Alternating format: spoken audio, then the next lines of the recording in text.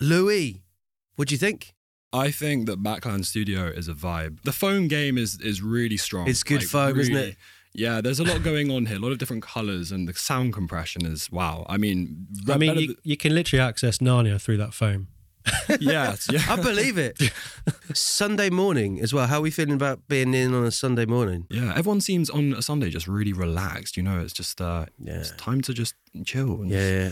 How are you feeling, Chris? You feeling relaxed? I feel quite tired, but then I'm ancient, so you know what I mean. I would ask, how old are you? Chris? Yeah. I'm not going to tell you all now. Oh, okay, fair enough. Well, yeah. You're younger than me, though, Chris. I'm not being funny, but I'm going to say it's my 21st birthday next week. So that's what I'm saying. You know what I mean? Back in the day. When I was alive, the Magna Carta was the best read ever. So.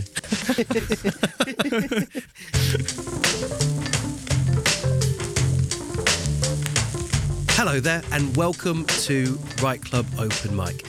With me, Mark Grist, your host, and Chris Barn in the studio. Hello.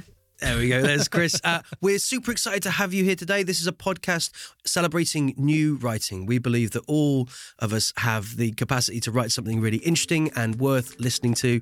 And Chris and I just love hearing new work and thinking about it and seeing what it helps us explore within our own writing. Thank you so much to everyone who's emailed us over the course of this series. This episode is like a super exciting one because we're focusing only on work that has been sent in by writers who are under the age of 18, roughly. Maybe they're 19 now, but we've got quite a range. We've got all work from younger writers, and we've got a bunch of pieces today. We've got like 8 pieces from young people all around the world that we're going to have a listen to.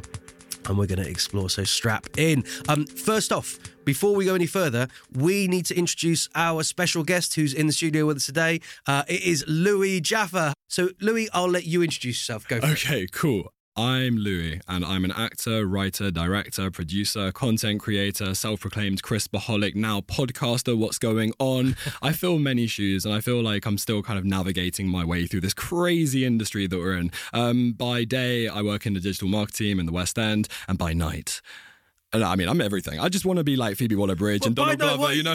By night, why? By night, I'm Batman. By night, I am Batman. I am Bruce Wayne.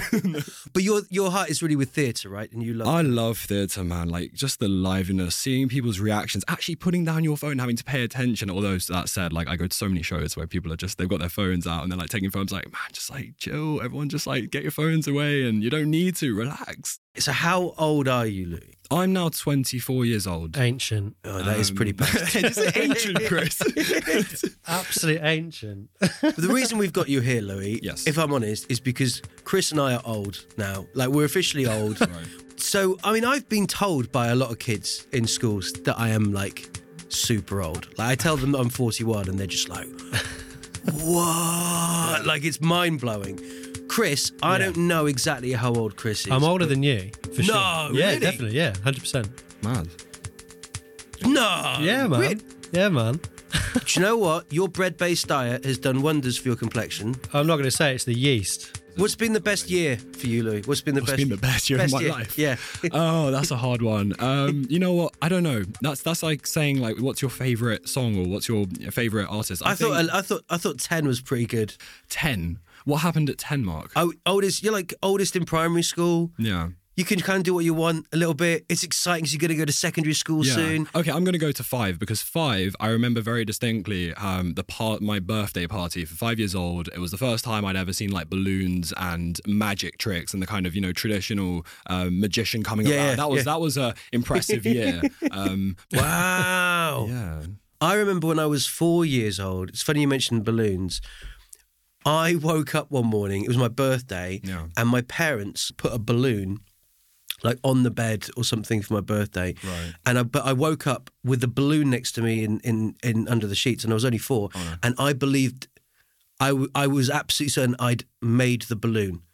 Like I didn't know, I was like, I'd laid a balloon. Yeah. So I spent about 40 minutes. I didn't come out of the bedroom because I was trying to work out how to make another balloon. I was like, I must have my eyes closed. How can I get another balloon to appear? Yeah, so there. 4 was a good age. 4 was a good age. You know what? 4 was a good age. Yeah. Like, what? Yeah. We're going What down, was yours? Chris. We're going Chris, down. what's your best age? Best age, I would probably say about now, you know, when you're 28 years old. You ain't 28. But Louis, you were saying to me yesterday that 21 was not a great one. 21 is supposed to be this pinnacle year when everyone talks about the birthday party or the celebrations. Yeah. 21 for me was, university's been cancelled. You're not going to your study abroad.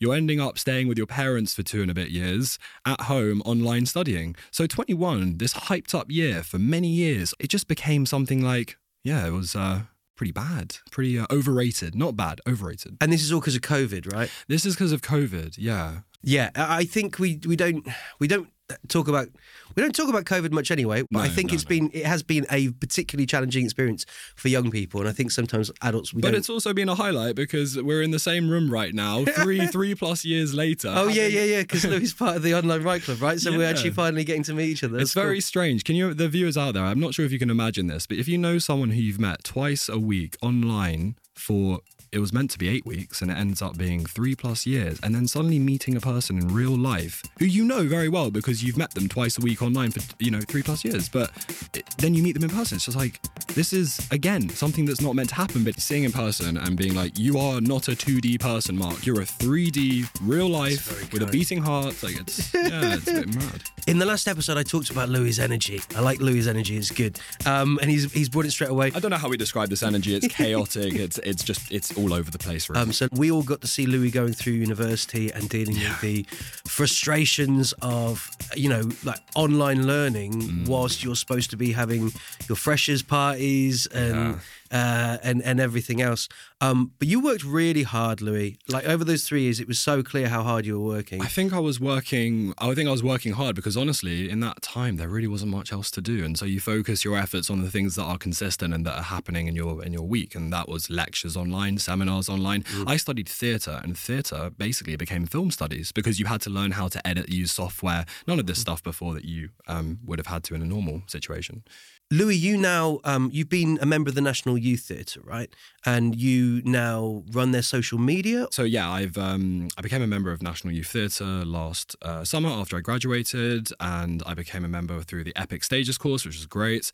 And then I saw this ad of like, do you want to become a social media, like a content creator for MIT? And I basically just put in an application, and then I'm one of the 10 content creators for National Youth Theatre, which has been amazing. Well, what we've got today for you guys, and I'm super excited about this, we've got 8 separate pieces that have been sent in by young writers.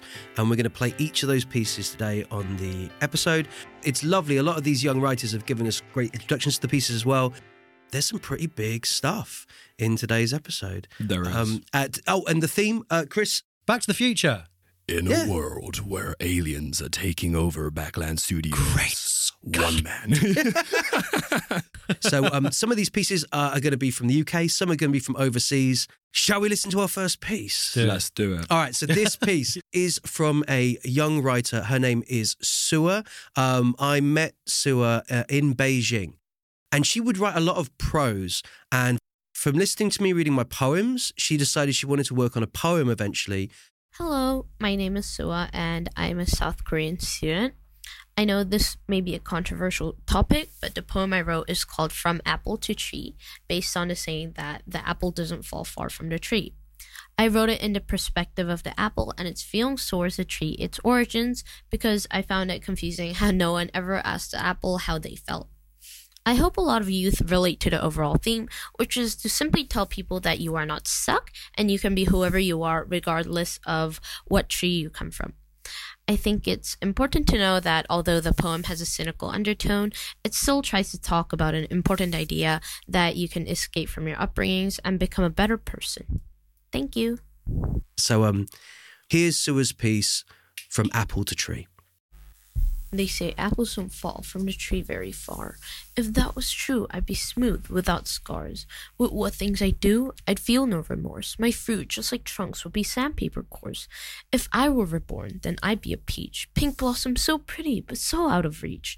The peach tree would teach words that would be like preach. And I wouldn't think of myself as a leech, but a fruit. Or maybe a lemon tree's good, since it doesn't hide the acid in your wood. It's pleasant, sure is, the unpeeled yellow, but what's inside will hardly be mellow. But apples, God, they crush crush easily. Left out too long, they turn brown queasily. And they taste good, sure, until the seed shows. I didn't want poison, but how you dispose of your own cyanide rooted deep in the bark? Do apples grow brown because you're just as dark?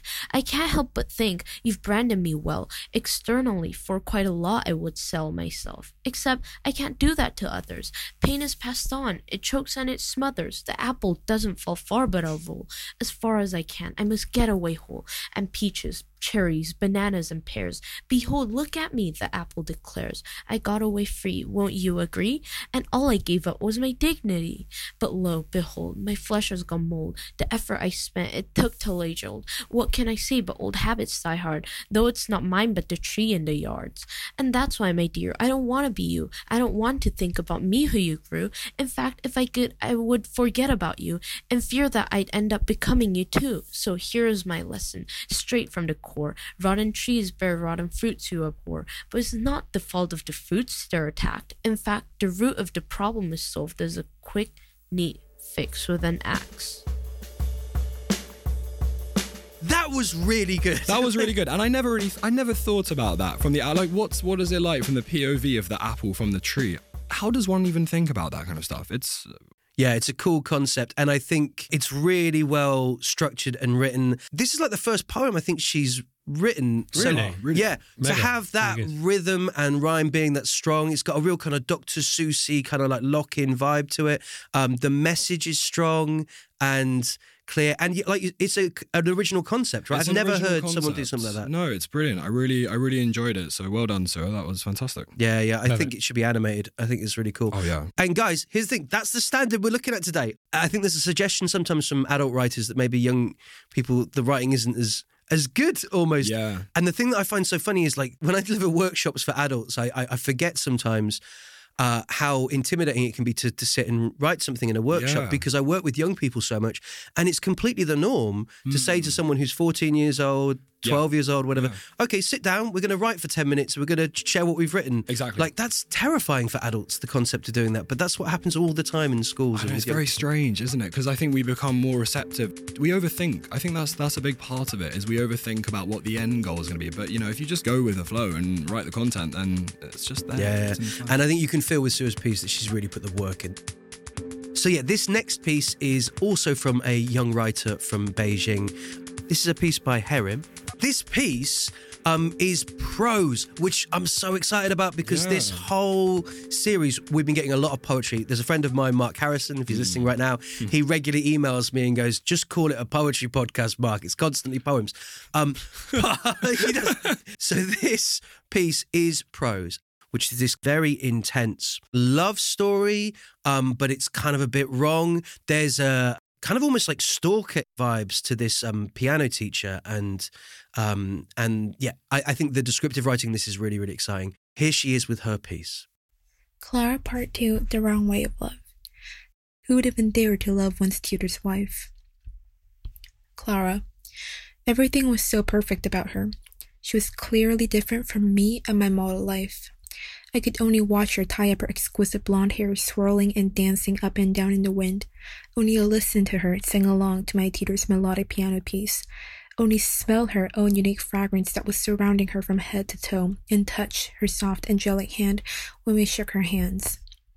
Her eyes were blue as the Atlantic, her eyebrows dark and neatly organized, and her nose was so perfectly placed that it seemed as if somebody measured the ratio from her forehead through the tip of her nose and to the chin. The tiny waist never failed to tempt me to hug her, and so did the long and thin neck to make me put a nice necklace on her. What I imagined hurt me more, and the name Clara always dwelled in my brain.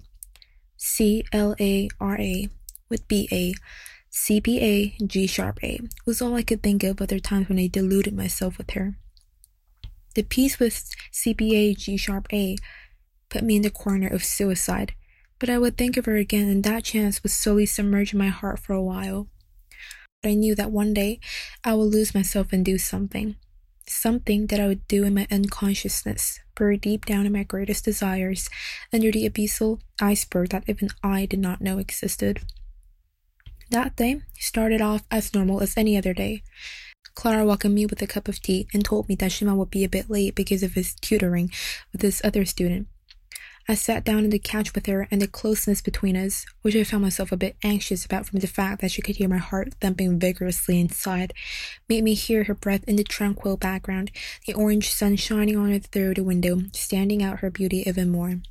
"Have you been practicing?" she asked, as if she felt my gaze. "Yes, of course. It was a hard piece, though." An awkward silence continued after I made my reply. Her eyes fixed on a cup of tea she made, and she slowly opened her mouth. "You know, this is really random, and I don't want you to take it seriously. I think I don't love him anymore." I put my head up instantly and looked at her. She made a small laugh that didn't feel like it came from pure happiness, but rather pretended to laugh it out of frustration. "It's not that I hate him and I want a divorce tomorrow. I'm just a bit tired of this one-way love. He's pretty much outside 2/3 of the day, and I know he's not hanging around out there doing nothing. I know he's working and it's his job, but still, I'm married to a supportive man who loves me more than anyone, but I can't help myself from feeling lonely and trying to love him the same way I did when we walked down the aisle." Once she started blurting out how she has been feeling for the past few months, it didn't take long for my deep desires to take me over. While one side of the brain cried, "This is the chance to possess her. You've been craving to take her away from Shuma. Stop denying this." The other wailed, "Can you see her turning insane? It's your job for them to recover their relationship. She told you this because she could trust you sincerely." "But is it really my job? What did I do?" "Clara, why don't you come with me to my house? I'll make you feel connected with people, and I guarantee there will be no more loneliness for you."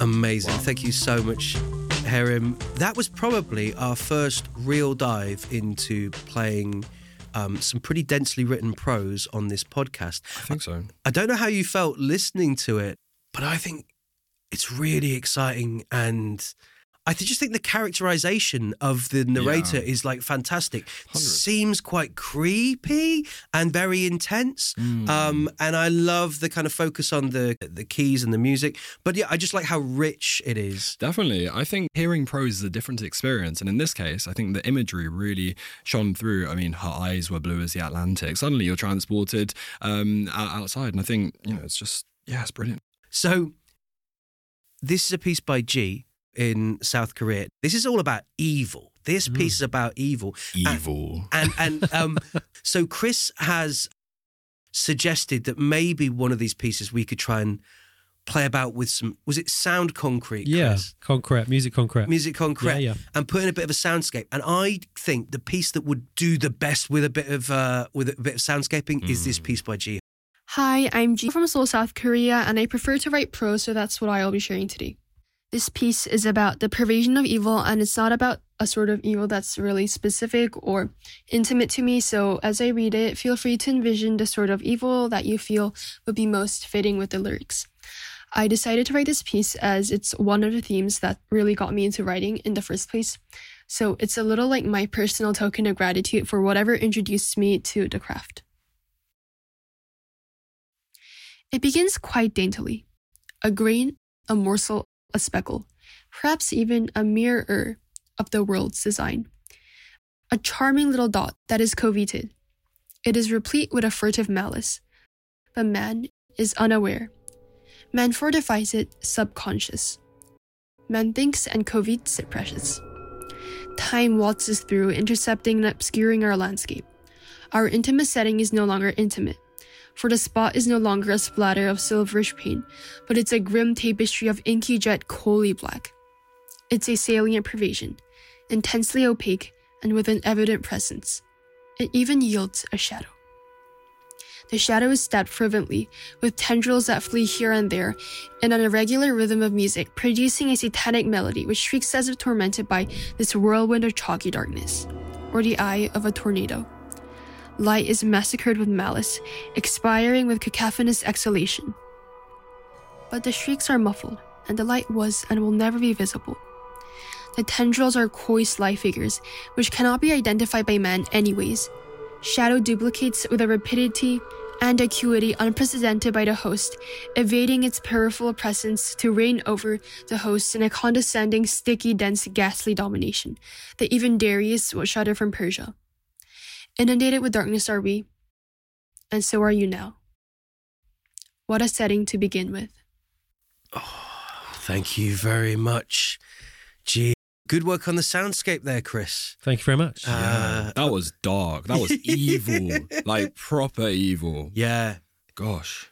Intense, very rich. A lot of time was really spent on those kind of Yeah. descriptions. I like the talking about a satanic melody. I'm not sure what that sounds like, but I can feel with the landscape that it's evil. Yeah, it was nicely delivered, that line as well. I think you did a really, really good job. Yeah. Okay. So the next piece we're going to share with you guys is a piece I'm going to read out. It's one of those pieces that we've got in text form. This is from another student from South Korea. This is from a student called Shingle. And this is based upon an exercise that I ran.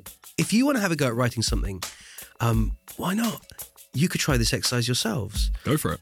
So what we did with this is, if you want to grab a pen and a piece of paper, the title for this piece is How to Blank a Blank. That's the title. How to Blank a Blank. And the idea is to spend 30 seconds or a minute thinking about what you would put in those two blanks. You can have all sorts of different types of poem, like how to win a race, right? It could be that. How to drop a pizza, how to crack an egg, how to Barbie and Oppenheimer, How to ruin a date. how to butter your That's toast. my favourite. How to really obliterate a date. So look, if you want to challenge for yourself today, maybe have a go at working out what that concept is. If you write a piece that is how to blank a blank and you send it in to us at words@writeclubopenmic.com, we would love to hear it and love to play it. Now, this piece I'm going to read to you is one of my favourite pieces that came out of this workshop over the last year with different students. This is by Shingle, and the piece is How to Kill a Daughter. The poem goes like this. How to kill a daughter. First, you take her voice. Why would she ever need that? Then you take her mind, for curiosity killed the cat. Then move on to her spirit. Take the spark, so it will never burn. Finally, you have her soul. Keep it locked away, so she'll never learn how great it could have been to live out her youth. Make sure she never knows. Why would she deserve the truth? That's strong. Oh, that's strong. I mean, first you take her voice. I feel my breath being taken away like a dementor when I hear that line. Yeah, it's only 12 lines of poetry, but it's long enough, to say everything it needs to say. If Shingle's work has inspired you, have a go at your own How to Blank a Blank. This next piece is from a young writer called Curtis. Curtis is based in Huddersfield, here in the UK. This poem is called Heartbeat, and it's about how the intensity of school and that routine and having perhaps the world a bit more opened up for you as you're going to university and finding yourself. I'm Curtis Lowe, and this is Heartbeat. I used to be mundane, void of joy, yet void of pain. A place of comfort in simplicity and isolation, each day on repeat a living. Wake up, cook, study alone, having nobody to talk on my phone. A mouthful of words, remain silent, lips sealed, remaining quiet. Food was stale, face turned pale, drinks were cheap, fast-forwarding myself into the next week. Before I knew it, the cycle broke, scrambling around, wondering how could I cope. Without my old routine, what would happen to me? Never been exposed to this feeling of safety, security, calmness, healing. 1 second and I'm hooked chasing this. I'm not sure what this is, but it's a chance at a new life that I cannot miss. Wake up by my side, surrounded by the joy you provide. I need more. I need more. There's no way I'll go back to how it was before. I used to be mundane, void of joy, yet void of pain. I am alive for my heart beats. I've been revived. Thanks, Curtis. That was a Yeah, really... it's really good. Really like that. Yeah, upbeat, like it kind of gave me a bit of hope. Yeah, and very moving. It was very moving, and I think being able to describe it so vividly, to be able to be receptive to what you're experiencing. I really hope, if you're listening right now, that writer, I really hope you carry on with your exploration of life Please writing. do. And it's really engaging. So, Louis, I wanted to ask you a bit. F's in the chat. Because Chris and I are a bit older and we work within the arts. Whatever. What is it like being younger and working within the arts? Because it seems to me sometimes that maybe I wouldn't say maybe exploit young people, but I think we assume that young people can work harder for less. Is that something that feels true? It's a big question. What is it like to be in the arts right now? I think for young people, it's incredibly difficult. It's an incredibly stressful time with cost of living and lack of funding, lack of budgets for lots of things. I also think that there is no one path, as we know. This is a non-linear industry.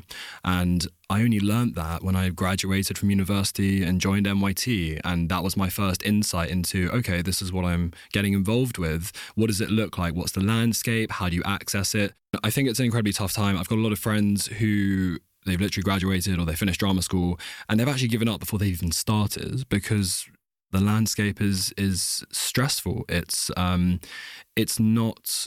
not positive for mental health. I think, as you say, and it's true, we are somewhat exploited. And a lot of the time in the arts, people will just see you as being young and not experienced. The biggest advice for any young people out there, if you are in the arts or if you want to career in the arts, is firstly to really surround yourself with good people who can listen to you, people who are positive, who will be by your side and back you no matter what. And I say that when you're having a stressful day, understanding, just listening, being empathetic. And the second thing is dealing with rejection. If you're a freelancer in the arts at a young point, you're going to be dealing with rejection left, right and centre all the time. And you mustn't take it to heart because it's nothing personal. It's a subjective thing. Everything's subjective about this industry. That's really interesting. I've run away from any situation where I can get rejections as I've got older. For me, the thought of entering a slam, right, a competitive poetry competition, I just couldn't put myself through it. I don't really send submissions off anymore. The thought of the amount of... you've got an audition this afternoon, right? Yeah, I've got an audition. The thing is, and this is something I think we chatted about yesterday briefly, was that when... in this industry, it's sometimes very difficult to take your foot off the gas. And by that, I mean, if you're not doing something, you feel like you're not doing something. And that leads on to negativity and all this stuff. But actually, you need to take care of your mental health. You need to step back. I'm actually, I would say I'm not good at this in some respects because I work around the clock. Once I finish work in the day, I'm doing freelance stuff. You're a afterwards. machine, Louis. I'm a bit of a workaholic, but I actually love what I'm doing. But at the same time, it's really difficult for a young person to step back because it's such a chaotic and never stopping machine. The industry is this it's a conglomerate. It's a cacophony. Do you feel that the industry broadcasts to you sometimes that you're very expendable and replaceable when you're young? Yeah, 100, because, there are hundreds and hundreds of people who will take up your spot in an instant. You're literally one of many. And the only way to really... I mean, I can't say this because I've only just started, but I feel like the only way to kind of build up your credentials is just through experience. The catch-22 is that you need to have experience to be in the room, but being in the room allows you to have that experience. And if you're young, you are really in that limbo. And I would say in terms of opportunities, it's certainly dwindling. I've had friends come down from Scotland, they've lived in London, and then maybe 6 months later, they go back to Scotland because they realise it's not happening, it's not occurring. Are there any organisations or groups that you found have been really supportive or helpful for young people? Yeah, well, I feel very privileged in that I'm a part of National Youth Theatre, and they've done a lot for me in the sense of giving me lots of eye-opening experiences going into non-mainstream schools, teaching drama clubs. I would say 100% the Almeida. I was very fortunate in that I was a young producer on the most recent For Free Romeo and Juliet Festival, directed by Rebecca Frecknell. And any kind of, if you go to your local theatre, any local theatre, inquire about their young person schemes. See what they have on offer. See what they're doing for their local community. I guarantee you most of the time there will be some form of participation programme. But there are organisations that are doing amazing stuff for young people, like the Monobox, Go Live projects. These are ones that actually are giving discounted tickets to young people, going in groups, creating a community from scratch. Yeah. I think I've learned a lot about how powerful community is. That's the only reason we know each other, because of our online Write Club community. And it is about getting that group of people around you that have got your back. because it's tough. It's a tough space. If also you're listening to this and you're a young person interested in accessing funding, by all means go back and listen to our episode, I think 5, Show Me the Money. We talk about the Develop Your Creative Practice grant, and that is a grant that's available that anyone can apply to help them develop their writing separately. And feel free to email us. We'll always try and get back to you, words@writeclubopenmic.com, with any suggestions or contacts or support we can. Thank you so much for sharing those thoughts, Louis. The next piece of writing from a young writer is a monologue. And it's from Scotland. You said you went to uni in Scotland. I did. Right? University of Glasgow, shout out. So we put out a shout out on National Youth Theatre social media. We had an overwhelming number of responses. Thank you to everyone who applied and submitted. I really appreciate it. It's just amazing to see how much content young people are generating, putting their passion into their project time. So thank you so much. Cara Savin, this is amazing. Have we had a Scottish submission on Write Club yet? I don't think we've had someone with such a distinctly Scottish accent on Maybe Write not. Club. And so that's really nice. But the writing of this is fantastic. And it kind of ties in a little bit to maybe some of the feelings that we can feel as artists. 100%. Trying to navigate this scene. It really spoke to us. Loads of great pieces got sent in, but I think we both agreed that Cara definitely deserved the slot. Here's her piece. So this is a monologue which centres around the feeling of being trapped and stuck in a vicious cycle, something like a maze of stagnancy, and being either too arrogant or too blindsided, however you want to interpret that, to admit the truth to yourself, the truth being what you're doing and how that's impacting the outcome. Here it goes. I really do not like to be in my f***ing comfort zone, boxed in like a rat that can smell the pungence of the cheese, but who's just quite content with its smell. The gratification of it, especially when it is simply a wall away from the sauce. It can smell it, yet laziness overtakes and leaves it stuck doing the same old rounds day in, day out. Occasionally, the path changes. It takes a wrong turn. But when things start to become too slippery and too uncertain, it backtracks. It scurries like a cartoon caricature of itself that he himself has mocked frequently for its cowardice and erraticness. If only it had the self-awareness and sufficient accountability to remove the rose-tinted glasses and look, really see itself for what it is. Nice. Really well put together that. I thought that was a great monologue. Thank you so much, Cara. Yeah, it was great. Mark, have you ever caught a mouse before? Have I ever caught a mouse? Yeah, have you caught a mouse? I mean, manually, not a trap. Manually. Have you? Yeah, so in Glasgow, actually in Scotland, there was lots of rats and mice in the flat. So when we were second year, I got the keys, I entered for the first time, and 3 mice are on the floor. So what do? I put a chair in the middle of the kitchen, I crouch on it, stealth mode, with a saucepan in my hand, and I throw the saucepan at the mouse, and it catches the mouse underneath it. It's still squeaking, it's still underneath, it's all fine. But then I get my paper, put it underneath, and carry them individually outside the front door, down the steps of the flat. And all these people are thinking, what's he doing? And I think people saw me on the streets just letting a mouse go down the street, you know? But won't it just come back? No, because it was 2 flights down. But still, just like stealth mode for the first, hour of the time in this new flat was on in the kitchen trying to catch mice. We had a mouse where we lived a long, long time ago, and we did catch it, and we drove it. We drove it about 5 miles away. Okay. I think we'd read something about They do come back. They follow their way back. Yeah, they follow their way back. We drove out. We found a very nice... We had a big discussion. We found a really nice... There was nice river, lots of straw. Wait, you drove 5 miles with a mouse? Hotel. Wow, I've never heard that before. Do you know what? This is we live in the country. You right? live in the country, Chris. Yeah, you must man, we got mice all the time, literally all the time. They're all right. They're just knocking about, having a good time. Yeah. So if you're out there, find your local mice Airbnb. I'm sure it's nearby. I just take them to the pub, make sure they're looked after. Oh, yeah.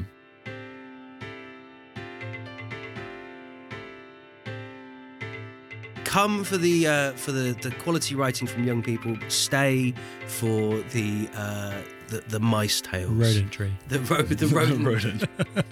Wicked. This is from Jocelyn.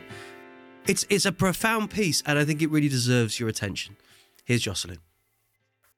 Hi, my name is Jocelyn and I'm from Canada, but I'm currently residing in China. And today I wanted to share my writing with you.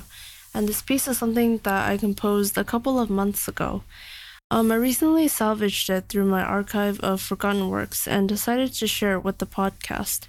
It's nothing especially great, but the focus of my writing was just to focus on the simplicity and beauty of everyday language, as well as the many pessimistic thoughts I had as a child that I wasn't able to voice out due to always being told to look on the bright side. I'm not too sure what it is, but it certainly is something. Here, let me read it to you, and I hope it makes a little more sense. We are all trapped inside an endless cycle, constantly yelling about how we don't have time, or later, tomorrow, maybe I can schedule you in for next week or the week after that. But what are we fighting so hard for? Isn't it all just going to end? Some might say we're working for a better life, or I'm saving money to buy that new car I've always wanted, or to propose to my girlfriend. The list of reasons for wanting valuable treasures are never ending. We're like hamsters running on a wheel of time, trying to get somewhere, but going nowhere, staying exactly where we were. And by the time our clock has stopped ticking, everything we've ever worked for, all of our blood, sweat, and tears, everything is going to be gone. Nothing is going to matter. Absolutely nothing. We all struggle to find our differences, to find our purpose, to find who we're meant for, what we want to do, what we're supposed to do.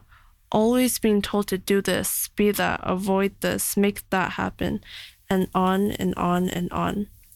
Working every single day like ants in a colony, while time is just slowly dripping away, silently, like molten gold. We're all going to be a part of ashes, or a rotting corpse, or just decompose someday. So why are we trying so hard? It's nothing but a vicious cycle of seeking a better life, getting pleasure, and then repeating the process again and again. Thank you for listening.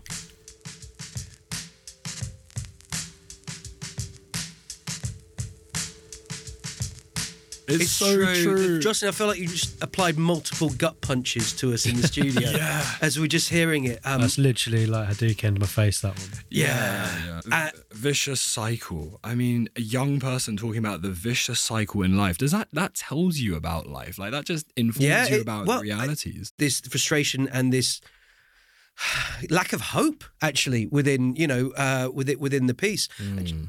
It makes a very good case for having no hope. That piece, I know, I kind of get the connotation, but I think the way that it is, for me, is that, I mean, why worry? It's already going to happen. It's going to be pretty horrendous a lot of the time. You're going to have to keep on bouncing back. So why bother worrying about it? Yeah, I've written poems in the past about how we kind of, often we're just finding ways to kind of waste time until the end, right? Like, it would just kind of... But I just don't... I think I managed to write it in such an accurate and painful way as Jocelyn's put it out. Jocelyn is fantastic. It was really quite something. And also saying trying to get somewhere but going nowhere. There is, as we talked about before, there is this thing about we need to go from A to B, and then we go from B, we go from A to B again and again. We tick boxes, keep ticking, but where's that going? I think as we talk about, it's about the journey and the life experiences, the memories you make, the friends, the relationships, everything. So I think whilst it is a bleak piece, we can see the positive in it. We can see some shimmer of hope. If you think about what's being said, you can make it hopeful. Yeah. Well, do you know what? And guys, we have got one more piece left. Thank you so much to every young person that sent work in. The way our writers have dived in to the work and made themselves vulnerable, have pushed themselves, have really tackled huge topics, has made this episode one of my favourite to work on so far, I think. This last piece is from a local writer to Peterborough. Her name is Eva Woods. I know we're at the point where we've had some pieces that are quite bleak or are dealing with some kind of more negative experiences of life. Eva, I think, is a great one to go out on. Here's Eva. My name's Eva Woods, and I'm an 18-year-old poet, podcaster, and member of Youth Parliament from Peterborough. I call this piece Anthem for Apathetic Youth, and it was written about a year ago. It's a reflection on those moments where you're reading the news or hearing someone's story or battling your own problems, and you're just hit by this existential hopelessness. And in that moment, when you're feeling the weight of everything that's wrong with the world, you just ask yourself why you bother fighting it. This is like a recalibration mantra for those moments of hopelessness. I sometimes ask myself a question. What's the point? When your morning news is satirical, hazing out humanity with more doctored statistics? Why should we keep working when living wage is a luxury, when you are a commodity, the moment that you realise the faceless men are well aware they're constantly exploiting you and they still do nothing? How can you keep listening when figures screech your future's hopeless? Systems that weren't built for you reply when you dare question them. Good, that means it's working. Our education system's broken. How dare they equate hunger and ambition? The glossy demons circle, green and grinning, an absent-minded gamble. Our lives spread on the table like currency. Sometimes when I listen to them, I feel sick. Lethargic, pounding, groaning red as my jaw tightens, swallowing like waves. Numbing, understanding nothing, it claws command of my body until I just can't be bothered. Apathy. And they tell us we'll fix it all, the youth. So I'm sitting here, my laptop open, wondering why I should keep going. We're not like prophets, isolated in our tasks and unrequested knowledge. Those around us fuel us.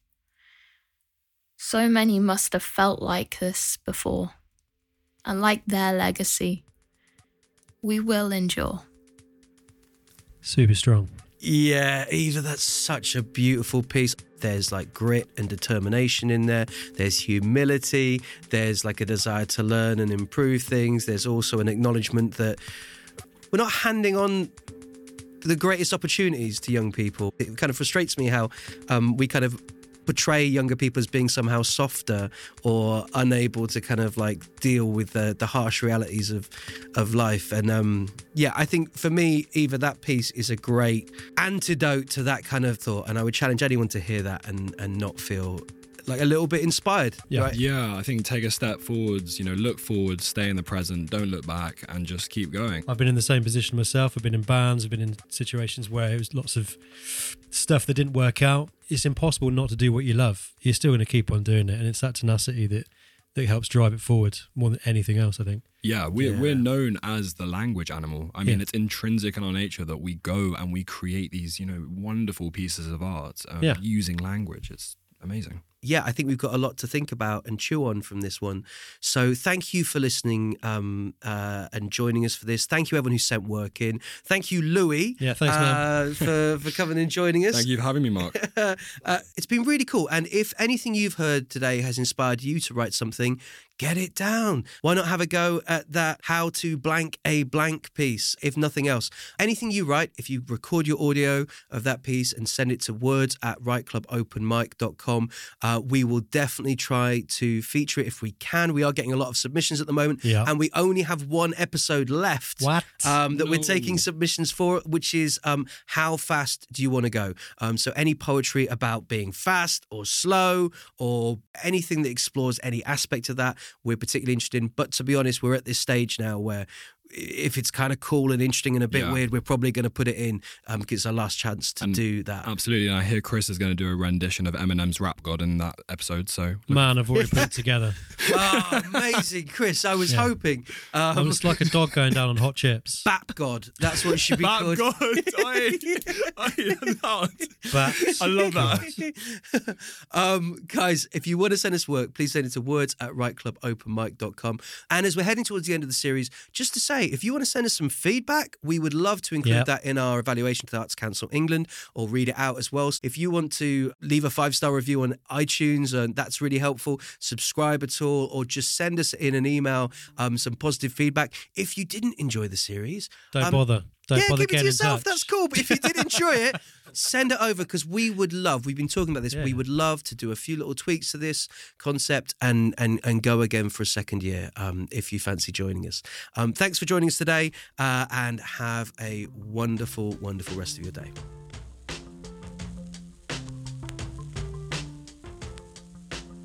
This episode of Write Club Open Mic was hosted and edited by me, Mark Grist, and Chris Barn at Backland Studios. We had Louis Jaffa in the studio joining us, and we had work sent in from young people all around the world.